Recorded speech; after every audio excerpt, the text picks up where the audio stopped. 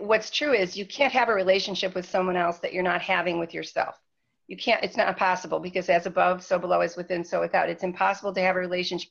So if your child is showing up in your life, then there's some aspect of that child that's in you. Right. And what I do with my clients is, when we find out what that fear is, what that core fear is, and through a story, they begin to accept it and send compassion and forgiveness to themselves, and they heal that relationship with themselves. The power that they left behind comes back to them.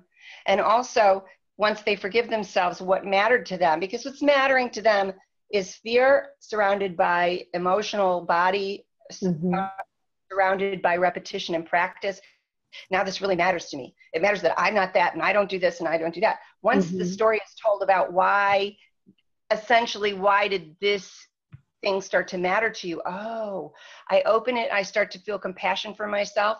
And guess what? I dedicate that to my children, and I dedicate that to my ancestors, because the Bible calls it the sins of the father. It's the things that the father or mother didn't deal with in their fear and I say, I have that fear too. I'll become your child. Now I'll have that fear. You have that fear. Now we're working on that fear together, trying to keep each other safe, right? And neither of us have it.